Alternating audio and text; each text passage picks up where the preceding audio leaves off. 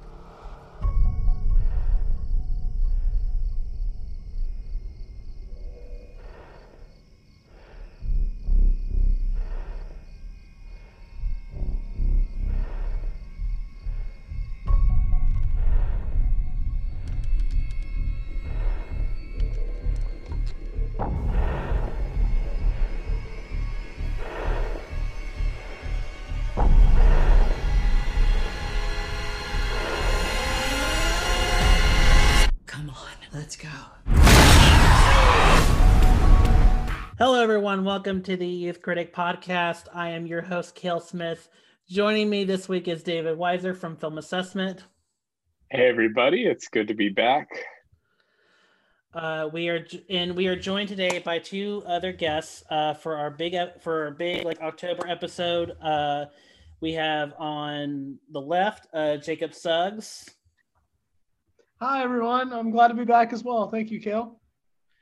And first time on the show, on my right is Case Kellum. Hey, how you doing? It's good to be here. It's good to finally have you, my friend. I'm so excited. I'm excited that everyone's here, but I'm really excited that you're here.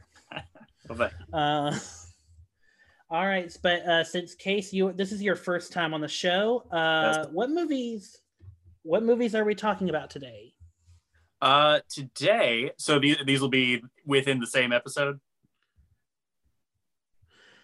Yes. We'll Okay. do one whole episode, yes. All right, cool. Today we are talking about Halloween Ends and Black Adam. Awesome. So yes, we are going to be talking about Halloween Ends, the conclusion to David Gordon Green's Halloween trilogy. That's now in a quartet with the original Halloween movie. We are talking about that, all the controversies, the good, the bad, the ugly, the Corey Cunninghams, who looks more like Corey Cunningham on this podcast right now, and all the good stuff. And then we will go to Black Adam, where I will be therapizing, and Jacob will be my my doctor. And David will also be here to take notes. And Cases are also our Halloween fan who will also be taking notes. Nice. I'm kidding. But yeah, starting right off the bat, I'm going to start with Halloween Ends, and we're going to start with Jacob. What are your thoughts on Halloween Ends? Okay, so I know Cale's thoughts, and I know David's thoughts. And I know everyone else on the planet's thoughts, and they're not pretty good. But I know my own thoughts, and I'm not gonna lie. Do I think it's like a masterpiece and like a hidden gem? No. Do I think it could have been better in some parts? Yes. But man, I had a great time with this movie. I think that it's a great way to end David Gordon Green's Halloween trilogy. I thought it harkened back to the themes of the original Halloween really well. And brought back the idea of evil never really goes away. It just kind of changes, which I think is demonstrated in just the first few minutes with not only Corey being framed for a murder that he didn't commit, but also with the pumpkins that kind of shift and change at the start. It's very much a thematic representation of what the film's about. And I think that each film within his trilogy works very well, to where the first film is about Laurie's trauma and how it's affected like her family in the years following the events from the original film. The second film is about how Michael has affected Haddonfield as a whole. And I feel like the third film now, again, is about how evil always kind of comes back and never goes away. And even if it ends with Michael Myers, his influence, it's already been done. And it'll live on for years and years and years to come, even if it's not in the form of Michael Myers himself. And even Corey's name is like an alliteration, much like Michael's name. And I think that the film itself does what it needs to do in a way that definitely isn't for everyone, but I think for me was a very interesting change of pace and a really amazing surprise. I have no idea how David Gordon Green got this movie greenlit. I'm going to be honest, but can I curse on the podcast, Kill? Oh, yes, of course. Absolutely. Okay, well, damn, I had a great time with this movie. I thought it was really fun. Okay, and we'll go to Case and then we'll go to David. All right. Jacob, I think you nailed it. I totally agree. I think that the controversies of this movie are well earned. It makes a lot of moves that are understandably divisive, not having a lot of Michael in the movie, introducing a whole new character that we're supposed to care about. Nevertheless, I think that those choices are very intentional. I think that they're meant to be provoking, because I agree. I think that the movie is intended to illustrate like how evil its shape is changing throughout Haddonfield and throughout the world over time. But I also think that in there is a theme that this cycle needs to be broken, that this cycle is going to continue if it never gets interrupted. Like once Michael and Laurie go away, eventually it would fall on Corey and Allison if those two characters were like, if their story was to continue. I think that a lot of the choices made with this movie are reflective of what Halloween 3 Season of the Witch was meant to do back in the day, to end the Michael story and start its own story. And the fact that the fan reaction was, and I assume we'll get into this later, but that people reacted the way that they did, and that other Halloween stories weren't allowed to be told. I think that it's all intentional. It's in a way, it's meant to take on John Carpenter's original vision and bring it into the present. Like Jacob said, I think that and there are a lot of things about the movie I don't like that I think were not intentional choices, but overall, I think that it's the most interesting Halloween movie that I've seen. And David? Well, I'm on the other end of the spectrum. I fucking hated this movie. I was waiting for it. These 3 Halloween sequels are some of the worst movies I've ever fucking seen. They're atrocious. And I hate them all with a passion.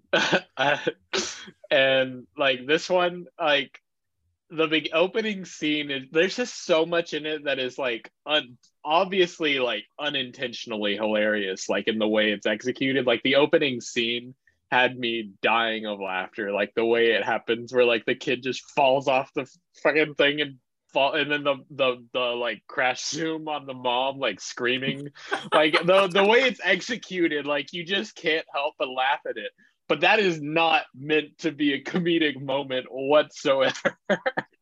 And like I feel like that's kind of the ultimate like sin of this movie, is like, I guess in a lot of ways, is like there's a lot of moments, like this movie is tonally confused, but it's not like, it's not an intentional choice. Like this isn't like Taika Waititi like doing shit humor, like, this is like they're trying to be serious and it's not coming across that way. And like I don't mind the idea of Corey's character or whatever, like it's okay for a movie to have themes, but that doesn't mean it executes it well. Like that's how I feel about this movie, is like, yeah, it has a nice idea, but it kind of fumbles it. And there, like, I'll get into like the nitty gritty as we talk specifics, but this was certainly a movie. It's a movie. It's like going to a movie. It's like watching a real movie. It's for the fans. No, this isn't. It is about trauma. It's about trauma, David. Come on. It's about trauma. It's a whole trilogy about trauma. And trauma brings people together. No, okay. So my thoughts on Halloween Ends are actually, to bring this all full circle, I actually really like this movie. I like it, but also for everything I love about this movie, I have like a caveat like David has, and I'm like, was this the best way you can execute it? Like what in like there's so many like there's so many scenes in this movie where I'm like, there are great stuff in this. Like everything with Corey, I think works. It works so much better than it really should. Because when a lot of horror movies do this, like they have like the killer, the next killer, it's always like played so over the top. It's so played, like it's overdone. And here I felt like the actor playing Corey, who I'm skipping at this, like I'm forgetting at this moment, unfortunately. Jacob Suggs. Okay, for those who don't know, I need to just say this because I knew this was coming. David thinks that I look like Corey. Oh. I kind of see it, but I think David's just seeing the glasses. I think it's no. If Jacob took off his glasses and shaved, was cleanly shaven, he would look very similar to Corey Cunningham. Wait, Jacob, do you have a glass of chocolate milk somewhere around that you could hold? Maybe that you would. know, oh my Maybe God, you can crush it in your hand in a fit of edgelord anger. Okay, I cannot make this up. While you're getting bullied by marching band kids. Oh my gosh. David, I cannot make this up. Case, I cannot make this up. Yeah. I legit, without thinking about it, drank like a glass of chocolate milk before we started recording the podcast. Oh. Okay. Maybe I'm Evil the lives next on. Corey. Maybe this is just a warning sign for everybody. This movie influenced you. It's a sickness. Did you see flashing images when you drank that milk? It's like, people were like, he's just like me watching the Batman. Oh my gosh, no. It was he's just like me. Oh, God. Top 10 things said before disaster. Okay, but yeah, so apparently David is claiming Jacob is Corey Cunningham. I think it's the glasses. David, come on. We're almost every one of us is wearing glasses. We could all be Corey Cunningham. Oh gosh. It's not just the glasses. It's like the shape Corey. of his nose. Like there's more to it than the glasses. Like there's a lot. We'll run a poll on Twitter or something about it, and we'll see what the people say. My other friend who's not been on the show, Tyler Scruggs, looks more like Corey than Jacob to me. Wait, what? You were telling me about this. Yeah. Yes. My other friend, Tyler, also a friend of the show. He looks very much like if Tyler was like a little bit bulkier, he would look a lot like Corey. So yeah. But that's beside the point. No, but I really do like the Corey Cunningham character. I do like this idea of, even though it does, again, the caveats, even though it doesn't really make sense that Michael would be like a power down after his 2018 run. Like he would just be like, I'm just going to sleep in this tunnel for 40. Like none of that really makes complete sense. And that's kind of like my problem with the movie is that it really fits a lot better if Halloween Kills and Halloween was just one movie instead of two movies, because there's so much, like there's a lot of, like there's so much that doesn't really make sense. Like you clearly feel that they were kind of just making, like they were having a very hard time fitting Halloween Kills into their narrative, like in a progression order. And I don't know, I know how Case feels and I know how David feels about Halloween Kills. Jacob, how did you feel about Halloween Kills real quickly? So I'll make it really quick, but I'll say this much. I know one of the biggest complaints with Halloween Ends is that it's not like Michael killing enough people and stuff. But I actually really like Halloween Kills. I like how, again, like I said earlier, I feel like if the first film is about how Michael's impact in that one night affected Laurie's family and her moving forward in the future, this is very much about Haddonfield. And so it's like the legacy characters aren't just like coming back. They're a part of this town that Michael terrorized on that one night, you know? And so I think that the complaint of like Michael didn't kill enough people, he's like weak in Halloween Ends.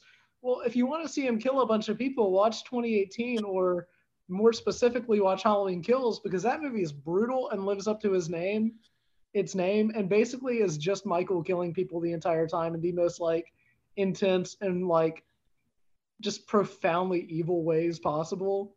Like a lot of people said it was needlessly brutal, but like I feel like it kind of had to be, and I feel like it fills in that middle chapter really well. So I actually really like Halloween Kills.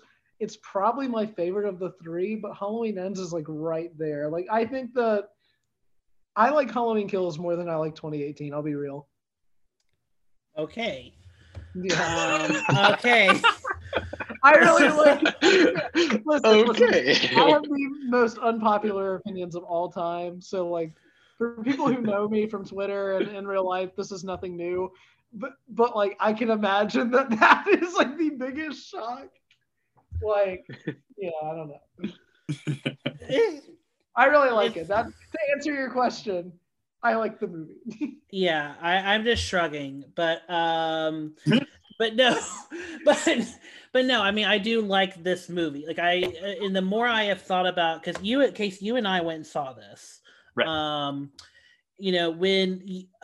When I walked out of it, I think we were both on the same kind of collective high after seeing this movie, and the more I thought and sat about the movie, I feel like the movie grew on me a lot more. Like I really grew attached more to like thinking about Corey's story and how Allison related to it all, because you can watch this movie, and maybe David feels this way. You can watch this movie and just wonder like why would they go for basically a predatorial story about Allison being attracted to this bad boy, or this like guy that's clearly like not on his meds, and like and for me it's like, no, I feel like everything the movie does is intentional, and I feel like for the most part it's for the best reasons. But again, as I will mention throughout this portion of the show, the problem with Halloween, the David Gordon Green's trilogy, is that it doesn't really jive with the rest of his movie. Like not every decision jives with the rest of his like trilogy. Like stuff that really should have been a huge thing in Halloween Kills, or was a huge thing, doesn't really get paid off the right way, in my opinion, in Halloween Ends. Yeah. And so that's kind of like how I feel. Is like it's a very clumsy trilogy, and I don't quite know what the solution is, because the themes it's bringing up, there's no all. good. Just burn it all. That's what we're gonna do with Exorcist. Okay. That's what we're gonna do with Exorcist trilogy coming up. But no, I feel like the themes are very complicated. Like there's no great answer, and honestly, like the best answer that like Gordon Green has to the trauma that the town's been inflicted with, the trauma of the town is even inflicted on itself by mythologizing. What am I saying? Mythologizing. Yes. Michael Myers and Corey Cunningham, like bringing these like true stories to like like mythic legend, to the point where, I mean, in the first movie of this trilogy, we open with podcasters being like we open with Serial, the podcast, being like, and now we're gonna go and meet, like it's become this huge thing, and it's trying to explore the trauma of it. But then again, every death scene in each of the Halloween movies is so like fetishized and glorified, to like an extreme extent. So Jacob, I understand your point about Halloween Kills, like the death scenes had to be, but also they're so, I mean, in Halloween Kills, Michael like has a chainsaw or something and sticks into a fireman and lifts the chainsaw with the fireman in him, in the air, awesome, killing him. But that's my problem. It's a little too fetishized. I understand. I understand where people are coming from with that. I don't know. I think that for that movie specifically, it just works. I mean, like, one, the movie is called Halloween Kills, and I feel like when you go into a movie called that, it's like the one thing that people always want to see is like Michael killing people, and of course you don't want him to kill like certain people in the movie. Like that's just always how it goes. But I don't know. I think again, like I guess for me, like the movie itself is very much like Haddonfield's movie of the trilogy, right? It's like the whole town. I mean, by this point, we just need to nuke Haddonfield because like it's just not gonna stop. Like it's just gonna keep getting bad. But I think that like I don't know. I guess I really like it because it's like one, it's almost like glorified in a weird way, Michael doing these kills throughout the movie in that one. And I think that it works because it's just kind of reinforcing the idea that Michael Myers is like more than just like a man. He's like the embodiment of fear and pure evil. And I feel like the fact that they are so brutal and the fact that like it's so needlessly brutal in a lot of ways with that film, I think it really works for the sake of like reinforcing the themes and ideas of what it wanted to deconstruct and show. And I think that with Halloween Ends, you still have kind of kills like that, like the radio host, which that in itself is like its own thing. But I that thought that was actually like funny with the tongue and all of that. But I don't know. I think that Halloween Kills kind of like, I guess for me, kind of perfectly led into Halloween Ends. And Halloween Ends, there's another thing I want to talk about, but I don't want to get too off topic, so I'm going to pass the mic to somebody else. But I guess for me, it just works and kind of blends into Ends. I feel like they all kind of work and balance each other out very well. Who wants to go next? Just say who wants to go next. I want to hear David's thoughts. On what? I'm sorry. I thought you raised your hand after I said it. I just know Chase, David do you want to go?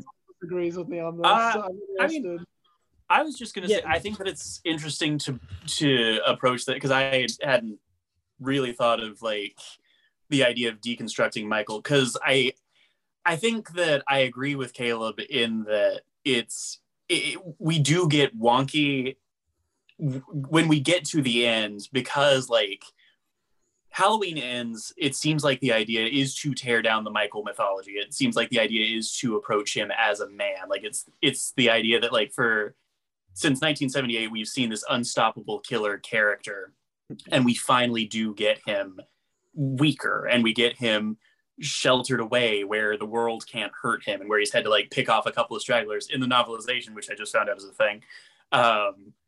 But like it seems like Ends wants to demythologize him, and I think that it's interesting to bring up the Kills of 2018 and Kills, because I think that you get two different perspectives depending on where you come from. Because like I love that we get a more brutal Michael with the first two movies of this trilogy. Like he's insidious and clever and shocking. Like that scene with where he kills the two podcasters in 2018 and drops the teeth over the restroom stall is one of the best scenes in the franchise. But I think it depends on whether or not you feel like are they showing him to be that brutal because they want to like make him less cool? Are they showing him that brutal because they want to be like, no, this is a bad person? Or are they showing him to be that brutal because they want to be cool? You know, like, are they doing that because they want to be Halloween? And like, I think depending on where David Gordon Green was coming from would affect how I feel about this movie. I respect that. Yeah, I can see where you're coming from. I think it's like, I guess for me, I feel like it's a balance of both, because with any horror movie, you want to have like those like really slick and brutal kills that I think stand out for the audience and are memorable. But I think at the same time, with a character, especially like Michael Myers, it works because he's always been known for having those like brutal kills. He's very slow, but it's like everybody knows like Michael's not going to like run after you. He's going to walk. But if he gets you, it's going to be the most brutal kill of all time. You know, I feel like it's always been that way. And so I think that it's kind of like, for me at least, a mix of both. Yeah. But I can see where you're coming from. And again, I understand like where a lot of people who don't like these movies, like I get it. And I think that the trilogy itself, looking at it as a whole, makes a lot of like really weird choices that are like, why would you go down this like road? Because you know that like not everyone's going to be here for it. But I guess for me, that's what makes it like even more commendable in a lot of ways, because it's like, man, like it's taking these different routes that like normal mainstream blockbusters or like normal studio heads would probably be like, let's not do that. But yet it does. And I think like, I'll be honest, and this is just me, I feel like much like Season of the Witch was like a left field kind of like throw, and it's completely different than anything else in the franchise.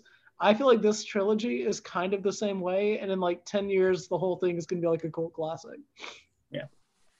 Same. I mean, here's the thing. Like, all of our friends and David don't love this movie. David, I promise I'll let you talk. Like I understand they don't, and there's a lot of it. I think it even got a C+ cinema score. And it wasn't received very well. And on top of that, it has an 80% drop on like from the box office this weekend, which even nature is like healing. Glupshido is going down the drain. Wait, no, Dave Filoni didn't direct this though, David. But this is a Glupshido motion picture, okay? I like that use of motion picture. Just then. Oh my god. Okay. But for real, but no, I mean, what was I even saying? What was I saying? All of your friends don't like this. Yeah. But here's the thing, like, Case and I like this, and then Jacob likes this.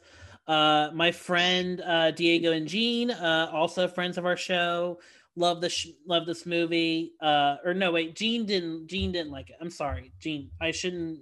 No. I mean, more people. My point is, more people, even the red letter media people who are always like grumpy about these kind of movies, like this movie. So I feel like there is an audience for this. It's just they went and saw the movie and then just rewatched it a bunch of times on Peacock, and that's where it's finding. I'm hoping they're finding its audience on Peacock, because yikes, that box office is not looking promising. But David, what about you? You represent the world at large. So I do want to like just come out and say the semantics about Michael killing, Michael being weak, I don't care about any of that. Like, I could care less. I just want quality storytelling and quality filmmaking. I just want a good movie. I don't give a fuck about Michael Myers, and I just feel like this is not that. And I think it's a weird choice. Like, I know you kind of touched on it earlier that like they introduced Corey. I don't mind the idea of introducing Corey to be this like face of evil or whatever, but which I'm granted, prior to last year, I hadn't seen any Halloween sequel, period. The only ones I've seen have been these three and the original movie. So going into all this, like, is what you're I saying. don't have any influence of, oh, this is actually better than whatever they did before or whatever. I know like the Rob Zombie ones are like controversial or something, but I haven't actually watched them. So I'm not coming at it from that perspective. I'm just coming at it from the perspective of I'm not really I love the original movie, but I have no attachment to this as a franchise. And I think it's a weird choice to introduce him and make him a more prominent character than any other character in the movie that anyone else that's being carried over from the previous movies. Like, he has more screen time than probably Allison, Michael, and Laurie combined. Yes. And I think that's weird. Like, why couldn't, if you wanted this guy to be so important, why didn't you introduce him earlier in the trilogy or something? Like, why is he just getting introduced in this movie and for it to be primarily around him? Like, that just seems like a weird decision in general. Like at least in terms of looking at it as a trilogy. Like for the movie, it's like, okay, I guess it kind of. But yeah, that's kind of my thing on that. I really could care less about Michael being weak or like that's fine with me. And then like, well, it just seems weird to me that this movie, like, there's a lot of I hate to like pick up like plot holes and be super nitpicky, but it doesn't make sense in the continuity that Laurie in those previous two movies was all like, I need to be prepared for him, and then like all of a sudden she's like she's all healed and she's fine. She's been through therapy. Like it doesn't make sense that like she has no kind of. It doesn't seem like she has any precautions in place for if Michael did come back, because the weird thing about it is that she knows he's still out there. It's not like he got locked up or he's dead or she thinks he's dead or anything like that to where there's a sense of closure for her. There is no closure. There's this lingering evil that you know is fixated on you. It doesn't make sense that like all of a sudden she's writing a blog or book or whatever the hell.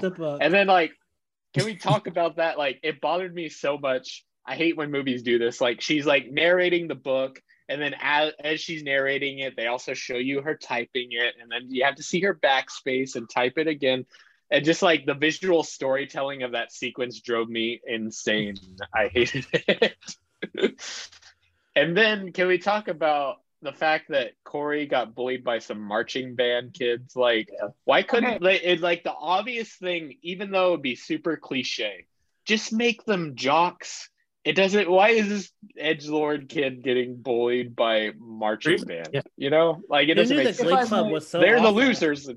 Even like adults, just like make them adults. Yeah. Why do they need to be like high schoolers at all? Like I don't know. It just kind of it's hilarious in the way it's executed.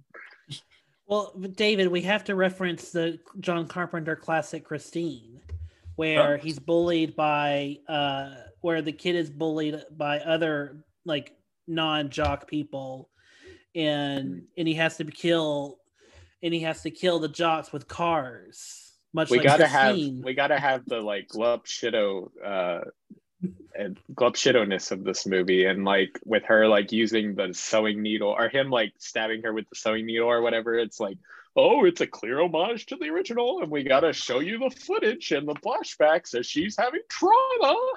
Like I hated that. If I may interject real quick, you were like, how did Corey get bullied by, like, why would he get bullied by high schoolers? Bro, I teach high school and get bullied by high schoolers every day. So yeah, but you're a teacher. I saw that, I was like, he's just like me. Wait, okay, that's more parallels, man. Oh shit, this is a massive coincidence. David may be right. Would you mind looking at this photo of Jamie Lee Curtis and telling me your feelings? Yes. That just reminded me of another thing that drove me crazy in this movie. Oh, no. The way that like Laurie like looks at, she has no supporting evidence to think that there's something off about Corey. She just sees it in his eyes, and that was the dumbest thing. Ooh. Oh well, hold on. Well, you know what, Jacob? Let me hear what you're going to say, because you and I are probably thinking the same thing. Go ahead. Okay. Thank you. I've been waiting to bring up this point the entire time. It's been in the back of my head. It's like something that I actually really commended the movie for. And my friend and I were talking about this for like hours the other day. Because I watched the movie on Peacock. I was like super duper sick whenever I watched this movie. So I was looking forward to watching it all day because I had nothing to do. So maybe that's why I enjoyed the movie a little bit more. But also, I want to bring this up, going back to what David said. Okay, so as weird as I think it is that like Allison's ex is like some 35-year-old like. Oh my God, that was another thing. Like, what that? Why is she dating some dude that's like a decade older than her? Really bad taste in men. I'm just gonna throw it out there. That's men be predatory. I feel like that's on him. I feel like that's a him problem. I agree. So I also think though that the original film, the original 1978 Halloween, one of the biggest takeaways that people have talked about for years and years and years, and I believe Rob Zombie tackled them in his films as well, is the kind of like psychosexual connection between Michael and Laurie. Not so much on Laurie's behalf, obviously, but it's so much more of like Michael's fascination with her. She's a young high school girl in the original, and Michael's specifically stalking her throughout like the entire film, and killing mainly high schoolers throughout the entire film. And so I feel like there's always been like this like psychosexual connotation between Michael's like kind of like hellbent quest to get Laurie. And so to kind of like bring that back for like the final, I say final loosely because we all know how these things typically go, but like Somehow for Michael now, Myers has returned. I guess for now, like the final chapter, but like to kind of come back to that with like Corey and Allison, I think that it's actually kind of interesting, I feel. And I think that it kind of, I guess for me, makes perfect sense as to why Laurie would kind of catch on, because at first, like, you know, she thinks he's like a good kid, all of that. But again, much like evil kind of takes a new shape, pun intended, I guess. Different shape. But I think that she just kind of realizes, like, wait a minute, like once she kind of starts seeing the same thing that she experienced all those years ago, it kind of becomes apparent to her what's going on. But it feels to me like she doesn't have anything to really support her. So she just is suspicious because she's suspicious. Well, it doesn't really feel like there's anything. I feel like there's like the visual imagery of it, you know, because it's like she sees him outside, and some other stuff as well. And also, or whatever. Like, yeah. Oh, that's like, true. Yeah, he does do the hedge creep move. Yeah. Yeah. And he like sneaks up behind her, which I'm guilty of doing all the time. Just I come with my own like sound effect anyway, you know, like jump scare sound effect. So, you know, well, he also sleeps in like the same spot that he like, you know. Can we talk about how he bangs Allison in her grandma's house? How he what? He bangs Allison in her grandma's house. Can we talk about that? Yeah. Like that's so strange. I mean, where else are they gonna do it? The Motel 6 that's also got rapey vibes, you know. Or maybe in the sewer or something, you know, but like I don't know. Yeah, David. The sewer is a great place to get laid. I'm just making a joke, like about, and then like it's weird that like Michael Myers has been lingering in the sewer for like no one's thought to look down there, or like I don't know. It's like if y'all know this guy is like such a problem, it doesn't seem like y'all tried very hard to find him. You know? Yeah. I do. There's a Photoshop of Michael and Corey riding the motorcycle together, and it's been like for like weeks now. I love it. Oh my gosh! The best. Can we get like a father-son montage of like them hanging out, like playing a game of catch? Yeah. I got one better. A call me by your name montage, but with Corey and Michael. Oh no. Michael doesn't eat people like Armie Hammer. Oh, that's true. Yeah, Michael's way less evil. Yeah. Oh yeah. You know, he don't eat people. That was his line. He draws the line. Tried to go to Texas and meet up with his friend Leatherface. Couldn't stay a night. Couldn't handle the food. Couldn't stomach it. I want an Avengers style movie, like a Suicide Squad movie of all the horror icons coming together to fight against. I want Pazuzu and Michael like tag teaming on killing people. Pazuzu. I'm gonna make Michael Myers talk. So I had a running joke with my friends. What if it's like they're like a Suicide Squad team up, but they have to take down like Hollywood's biggest predators, so they have to fight like David O. Russell and like Bryan Singer, and you know like they got Kevin Spacey. Yeah, this is good. Go. This is good. Yes. Okay. All right, everybody, like brainstorm. We're gonna make 2 more movies out of this. So, Case, you're gonna get the sequel, and then David, Jacob, you're gonna get the 3rd movie. David and I are gonna have so much drama on set. Oh my god! I'm gonna be like, David, it's gonna be reminiscent of the themes of the story, and David's gonna be like, Jacob, we can't do this. No one's gonna like it but you.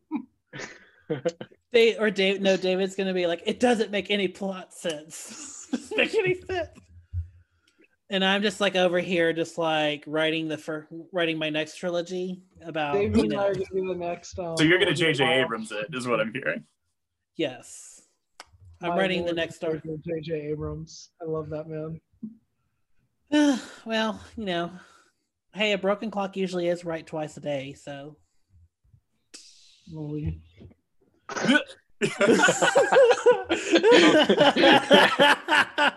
Jacob all right. More chocolate milk. Don't crush that glass. Man, this wine is really working. In my head, I had like a whole bit I was gonna do to where I was gonna be different for like the rest of the time. Oh. And like be a different character, but like I'm not gonna. I'm too tired. To you do sure? That. Okay. Damn, I know the record. I know. We really should try and do these earlier, but whatever. Anyway, so let's talk about Corey. I mean, what do we think of the actor? What do we think about his character? He's got some mommy issues, much like Michael did. Did he? Do we have that confirmed? Is that a thing that Michael had? Oh, I guess you're right. I don't know. I'm sorry. I got the first one mixed up. Encyclopedia, you got the. Well, I didn't like. I'm right there with you, David. I've only seen the first two like Carpenter movies and then this trilogy. So I didn't know if like maybe in The Curse of Michael Myers it was like, oh, by the way, Judith was a jerk to him all the time. Well, in Halloween, like Rob Zombie's movie, the one where they have the classic line, "I will skull fuck the shit out of you." What? Well, yeah. I stole that from Hamlet, I think. Yeah. Jacob knows what I'm talking about. And Shakespearean. Yeah, very Shakespearean of Rob Zombie. Listen, the first Rob Zombie film's not that great. Halloween 2 isn't. Things. I kind of like the second one. That's what I keep hearing, but I'm like, I was so angry after the first Rob Zombie movie that I never saw Halloween. I never have seen H2, so no, but yeah. Where were we at? Jace, do you want to take Corey? Corey Cunningham? Yeah, sure. I'll I'll go ahead and say, like, as far as performance, I think that Discount Ansel Elgort did really well with what he was given. I think that in terms of just like speaking as someone who went to school to learn how to act, when you get a character who's like in pain and like is supposed to be sort of a shrinking violet, that can be really challenging because you don't want to convey too much emotion while simultaneously like a lot's got to be going on behind your face. I think he's great. Obviously he gets a lot of outward boosts, but like from the moment that you see him after that cold open at the beginning of the movie, you know that he's got a lot going on beneath the surface. Like you realize that event has like put him on a darker path. And I do think his story works about as well as it possibly could for introducing him in the last movie. I gotta agree with David. I think that like in terms of his use, he either needed to be in the trilogy the entire time because he's not involved in the finale at all. Like hashtag spoilers. But for what he does in the finale, he needed either more screen time in the trilogy, or if he's going to be only in this one movie, I would boost up the other characters' screen time because ultimately he is a foil for the rest of them. So like points for performance, minus points for usage, I would say. Okay, so I just thought up a good question to the whole group. If they hadn't killed Allison's boyfriend from the first two movies, and then they made that character into Corey, do you think this story would have worked better? Yeah. Wait, that's a great point. Yeah. That would have flowed way better. I feel like it works either way. I don't know. I'm kind of partial to Corey Cunningham. Well, but Well, I mean, you got the resemblance, and I walk into it every time. I can't. I can never talk about this movie ever again. I'm retiring. Hey, I didn't say anything, Jacob. I didn't say Jacob anything. Jacob sucks. I'm not mad about this. I think it's funny, but yeah, no, but because that's, I mean, I'm not saying that I agree with my kind of scenario, but it's like from what I'm hearing from all three of you, it's like this is the path we probably should. And it goes to my point, that I feel like David Gordon Green kind of was making this up as he was kind of going along. Yeah, like he was just trying to think. Like he was probably like told, oh, after Halloween 2018, like, okay, Halloween 2018 was a bigger hit than we thought. It's the biggest, it's the highest grossing Halloween movie of all time. We need like 2 of these instead of 1 more movie. Yeah. And David Gordon Green's like, I only had 1 movie left. And they were like, well, just make the 1 movie.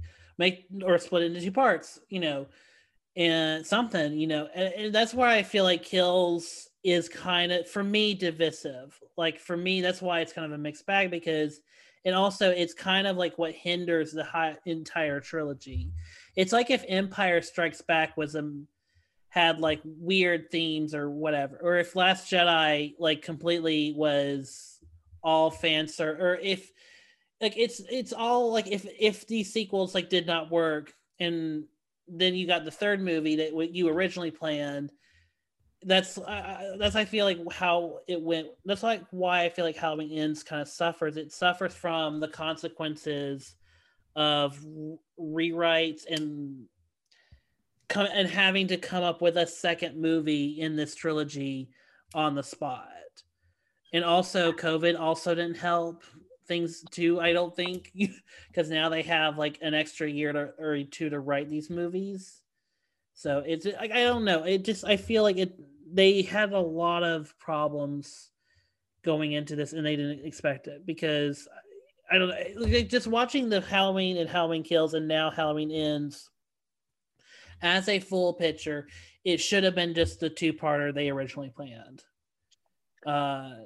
And yeah, they probably should have had the boyfriend character survive to make it. But then again, we wouldn't have Rohan Campbell's performance as Corey Cunningham. I finally looked up the name. That's how I know. What are you talking about? That's me. That was my performance. Oh, that's your stunt double's name. I'm sorry. Jacob's embraced it. Jacob worked hard on that movie, man. Come on. I mean, he literally... I gave it my all. I'm not going to lie. I've been crying off screen. This man impersonated him on IMDb. This is identity theft. Hear me out, David. What if just mysteriously one day on Letterboxd, we changed the actor? Just someone could do it. To me, sure. Instead of the guy who actually played him. And so when you click on it, you're like, who's this guy?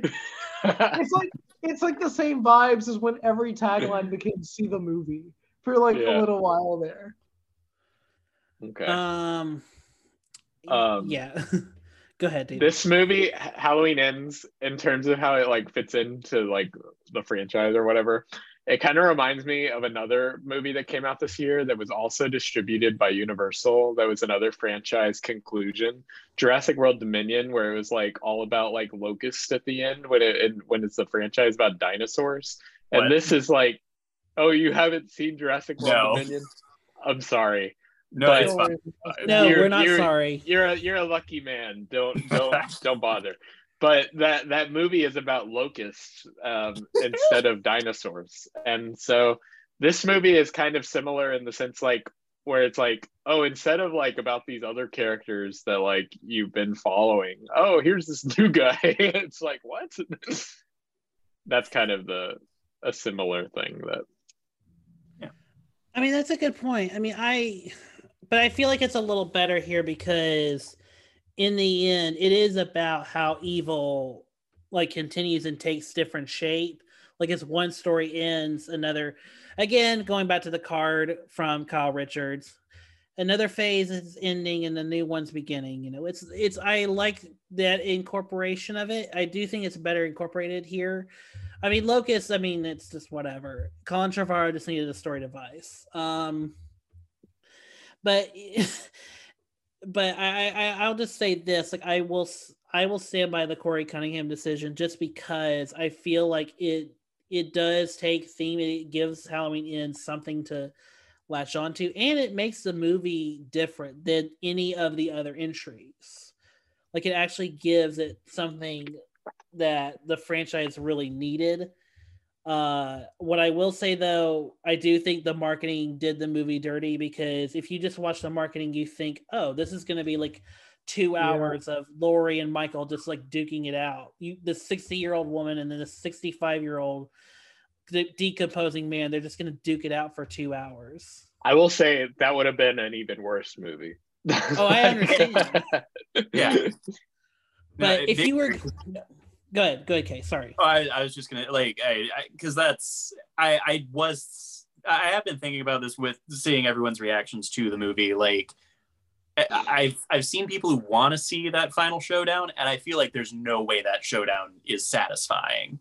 Like, to do something completely different and introduce this other character and like eventually have that final showdown, but like to center it within all of the world moving around these two characters who don't want to have that final showdown is more interesting than just making the whole movie a fight scene between two senior citizens. Yeah. I agree. Yeah. Although I would watch that movie. Just Michael throwing his walker at Jamie Lee Curtis.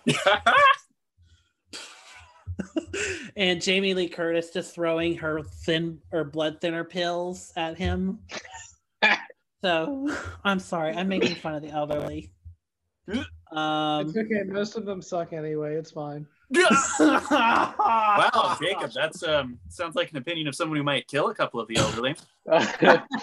Jacob ageist? No.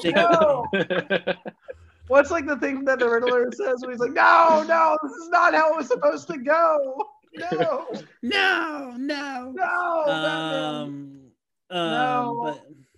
But no. So okay. I think we've been kind of dancing around the spoilers, but does anyone have any like spoiler scenes they want to talk about before we move on? Can we talk about? Oh, are we in spoilers? So we're in spoilers. I mean, we kind of have been. I just never made the announcement, but just here, spoilers, everyone. Go see the movie or don't. Stick around, whatever you want to do. Just listen. So just because we were just on the subject of the showdown, can we talk about how like anticlimactic and drawn out that was? Like his death, like it was ridiculous. Yes. I mean, he's crucified basically. And then like they like carry his body to the wood shredder. It's like, I like the whole town being involved, but I agree it's needlessly dramatic. Like there's another better way to write the entire town being involved. I didn't hear a word you just said, Casey. Oh shoot. Yeah, no, it's I was just saying like it's a needlessly dramatic, like or even just, I guess, the words drawn out. Yeah, I would agree. Either Laurie needs to kill him outright or the entire town needs to kill him outright. But as it is, it goes on for like 10 minutes too long. I like it. I do think I like it. The only problem I have with it is the whole town, like they all do a parade of the end of Michael Myers. Yeah. And I wouldn't mind it so much if this was the end of Halloween Kills, but the problem with it is the whole movie has been building up as the town's hysteria in need of a boogeyman, like in need of like having to project their own trauma, onto other people's traumas. Like traumaception. Yeah, absolutely. That's what it is, though. It's that like the trauma obsession is what created this problem. Like it created Corey Cunningham more than an eye-to-eye look, first meet with Michael Myers. That's that was more toxic. And so to have the whole town be like rewarded for basically watching Michael Myers be thrown into the meat grinder, it's like, no, that doesn't work at all. This is the entire town's fault. Their whole hysteria is what caused this problem. Yeah. I think it would be more compelling if Corey was like independent of it. If he like never encountered Michael Myers and he became evil of it on his own volition. Like, I think that would have been more compelling, like to have him like have his like little villain origin story. What the hell? But like kind of just like become evil on his own. Like the town like made him evil. Like, you know, he's kind of like the school shooter analog or whatever. like he's like, oh, you wronged me? Okay, I'm gonna come back and murder you later. I can see that, but I can also see someone going, like one of the millions of producers that were on this movie going, we should at least have Michael Myers like show up somewhere in this movie. So I understand what and it would have been a more compelling movie like this. And even the opening sets up that story. Like as laughably as that opening is for you, David, it sets up the entire premise of it sets up that entire premise you just mentioned. The whole hysteria, like the reason why Corey acts the way he does is because he fears that Michael is in the house and he's babysitting on Halloween night. So he believes Michael is in this house. And so he does the thing he does because he believes Michael is in the house with him and the shitty, and that shitty little Let's talk about kid. how sadistic that little kid is. Oh yeah, that kid was gonna be a murderer. Corey Cunningham probably saved more lives than he killed. That kid was the next Michael Myers. No one wanted to take credit, but it was. Yeah, sorry. Go ahead, David. You were wanting to vouch. Oh, just like how sadistic he was, like locking him in a room. It's like he kind of almost deserved what happened to him. I'll say it. Fuck you, kid. Kale's Black Adam review. Yeah, fuck. Oh, fuck we'll you, get there. We'll get there when we get there. Fuck you. I wish I could have done that done what Corey did to this kid to Black Adam. Just throw the film reels like as they're finishing it, just throwing it over some stairs. And Dwayne Johnson looks up to me like, yeah. Oh, nice. Cheers. Cheers. No, my man was having my favorite drink. Oh my gosh. No. Okay, I do have a question about that brand though. Is their chocolate milk really that good? Yeah. Oh, okay. All right, I'll have to try some. I had heard it was like healthy chocolate milk, so I had assumed it was like. Okay, so it's really good. Don't mention the name, by the way. Don't mention it. I'm not gonna say the name, and I'll say this much: there's some controversy behind the ethics of how they treat the animals with this milk. So I've just found this out recently. So damn it, as Jacob hates animals. Confirmed. No. I keep thinking L's in this whole podcast. I'm gonna be like, Kale, can you like cut out like 90% of everything I say? So far the list is high school kids, old people, and animals. So I mean, I thought Jacob was going into like he loved animals, but okay. I do. He's still drinking the milk. Hey, we all have to get our nutrients somehow. Here's we the have thing, to get our they can't see me drinking the milk. So as far as they know, I'm not drinking the milk. Well, you just confessed to it audibly. But we never mentioned the name either. So, okay, so yeah, Corey, he fucks up, and Hawkins, of course, gives like the nice like in the grocery store, like, yeah, he fucked up. So basically, the townspeople, like they, I guess, understand, like people come to understand that he fucked up. Like it was just an accident, like, but also they also bully him for reasons. And I don't know, like what I love this movie also just because the moment like Corey and Allison, they do start dating. They go on that nice like Halloween party. They dance. Corey does like the weird like thing where he's on the ground like dancing. I don't know what that dance move is. If anyone can help me. But he does that weird shuffle dance or whatever, and like I don't know, like there's like moment where like you feel for Corey like truly, because he's finally like coming out of his shell. He's finally like experimenting and feeling himself in a metaphorical way, not in a metaphorical way. Like he's feeling himself, and like he's walk into. Damn Corey you, feeling himself. I'm sorry, I had to put up the chocolate milk for my bit earlier. I didn't want it to like spoil, but okay, you want the chocolate? You know what? That's a responsible homeowner move. I'll take it. That's good on you. Okay, great. I didn't want to waste your house won't. But no, we were talking about Corey feeling him like metaphorically feeling himself at the Halloween dance party.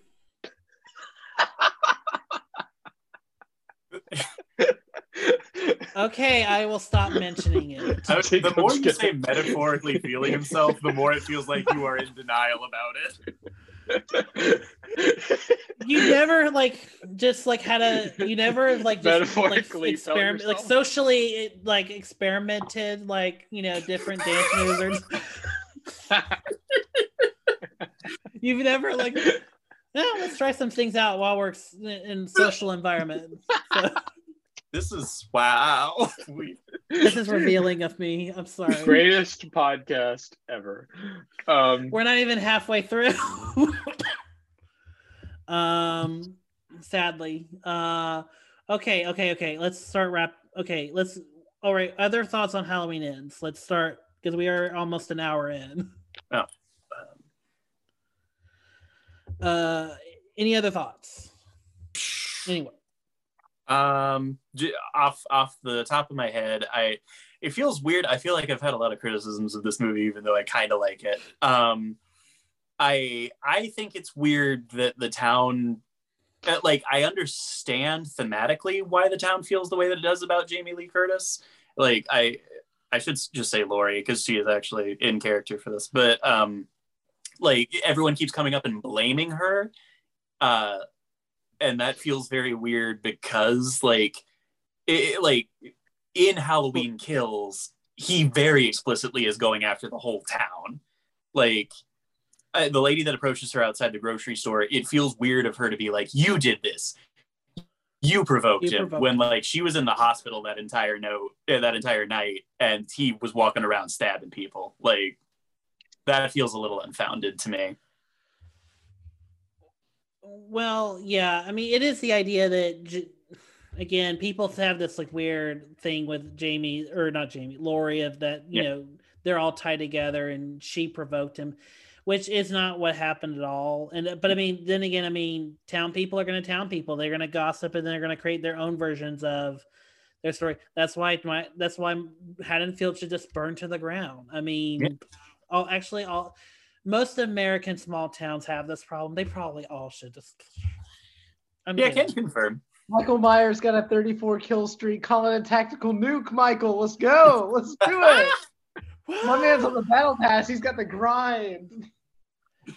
I guess I'll give my final thoughts now. I guess I think that everything I've said about this movie, I feel like it's going to be a thing that like 10 years from now people are going to talk about it, and another in a very divisive way. But again, I feel like for me, if you like the other two movies, I feel like you're going to like this one. I feel like, again, I have no idea how it was even greenlit in the first place.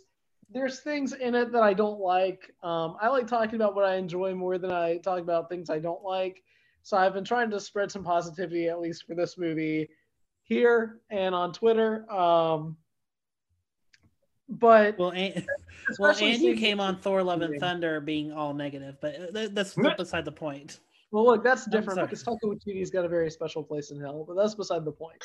Okay, go ahead. Sorry, I had to chime in. I don't use any point for Taika Waititi slander, but all jokes aside, I think that the movie itself is imperfectly interesting. I'll end on that. I feel like it's definitely not like some masterpiece. I know I've been defending it in a lot of ways, but it's not perfect. It really isn't. But I really enjoyed it a lot. I think that it's very different. It's definitely a giant swing, very reminiscent of Halloween 3.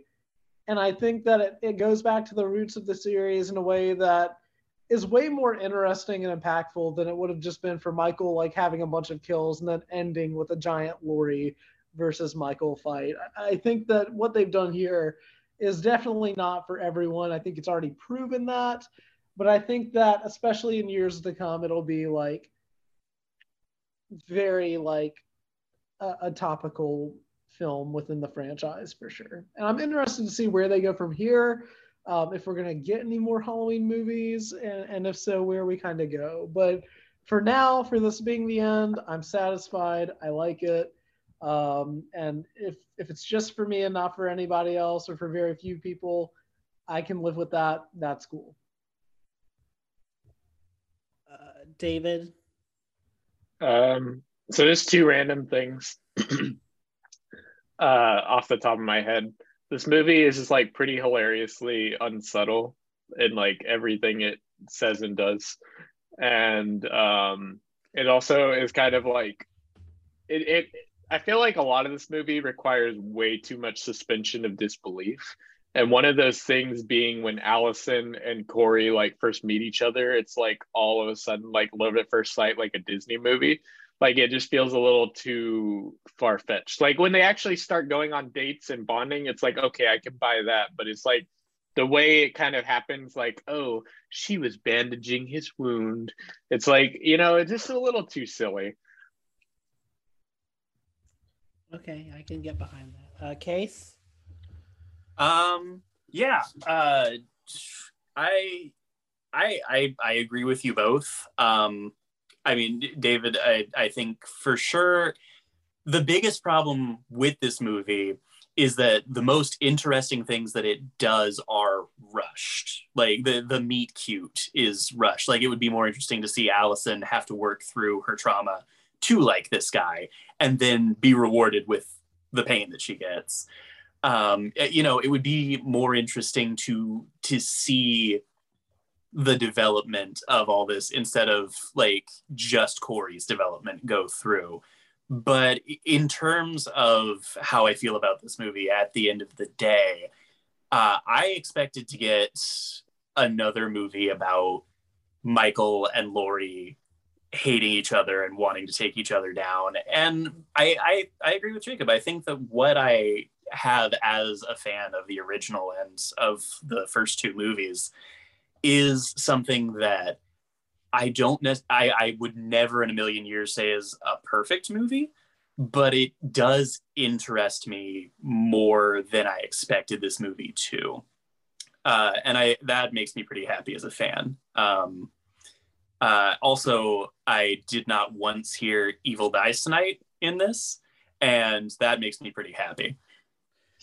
Which is ironic because Evil did die. It did! This is the one time it would have been appropriate! Someone probably said it, and then they were just like, no, John Carpenter's theme is too good to like have that like interrupted. My final thoughts are, this was a weird trilogy, but I appreciate... I understand what Gordon Green was going for. I appreciate it, especially since horror movies franchises don't get that, especially for slasher movies, they don't really get the opportunity to be like, let's hire a good director. Let's actually hire like someone who actually has pedigree, who actually, knows how to make good movies. Then why'd they hire David Gordon Green? Yeah. Okay. But like I mean, David Gordon Green has arguably done good movies, like movies that people do actually like. I know. I just wanted to make a joke. I love the qualifier. Arguably, that's very fun. But I mean, I don't know. I feel like I was there for the franchise, and I feel like some of the things I got rewarded. I love Jamie Lee Curtis all the way through. I feel like Andy oh gosh, who is the girl? Andy Matchak. We'll just go with Sure. that. I thought she did a great job. I felt like this was a good trilogy, good for breakouts. I feel like what they did was really good. It is a very clumsy trilogy, and I do have like a lot of caveats for a lot of the things that even I really like. Also, I'm glad that John Carpenter came back and scored all 3 movies. Easily the best parts of each movie, and yeah, it's good. Like this was a good, solid trilogy. I don't know what he will do with Exorcist going forward. I don't even know how you begin to do a trilogy out of the Exorcist movies. So we'll see how that goes. And also, I cannot wait till we're in the junkyard again and some dog pisses fire on Michael's grave. And that's how Michael comes back from the grave. For those who know what I'm talking about, you know. Anyway, if no one else has anything else to say, let's go into plugins. Starting with Case, do you have any Twitter or anything you want to plug or promote? Sure. So Twitter handle is Case of Spades 32. And if y'all are on Twitch, I am going to be doing a radio play with Acting Under the Influence on the 29th. It should be 8 p.m. Eastern Standard Time. We're doing a radio play version of Frankenstein, and I get to play Victor Frankenstein. Cool. That'll be on Twitch. Nice. That's awesome. David, if you can, or not David, Case, sorry, I had a moment. Case, if you can send me the link, send me the link to that Twitch if it's available yet. Yeah, I'll see what I can do. It's the ID is not available yet or something, but yeah, I'll do what I can. Awesome. All right, and David, go ahead with your plugin. You can find me on Twitter at @wiser_David. And then if you want to check out an inactive film blog, you can go look at Film Assessment.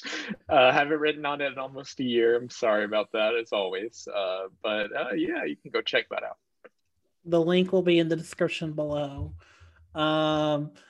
Just there for you to read old reviews. Sorry. But hey, David reviews movies here, and it's fantastic. And I appreciate it a lot. So you get comedic gold like this podcast. Sorry, that was too modest of me. Anyway, Jacob. Yeah, you can find me on Twitter at JTimSuggs. I mainly give all of my hot takes there. I do have a YouTube channel. I haven't posted on it in a while. It's called Frame by Frame. I upload periodically. I do have a couple of videos I'm going to be working on soon. It's just a matter of me finding the time to film them. And I recently moved, so I'm working on a new set. But once that all kind of gets into the swing of things, I'll be posting on there again. So stay tuned for the stuff there. All right. Okay, so we are going to take a quick break, and we will be back with Black Adam. Let's go. I'm down. The hierarchy of power is about to change. Oh my God. It most certainly will, my friend. I need more wine. I've been drinking out of this giant mason jar of wine the whole evening. I'm gonna refill it while we take a break. That's such a flag. Anyway, thanks again. Thank you, Case. Thanks everyone. We'll be back in a little bit.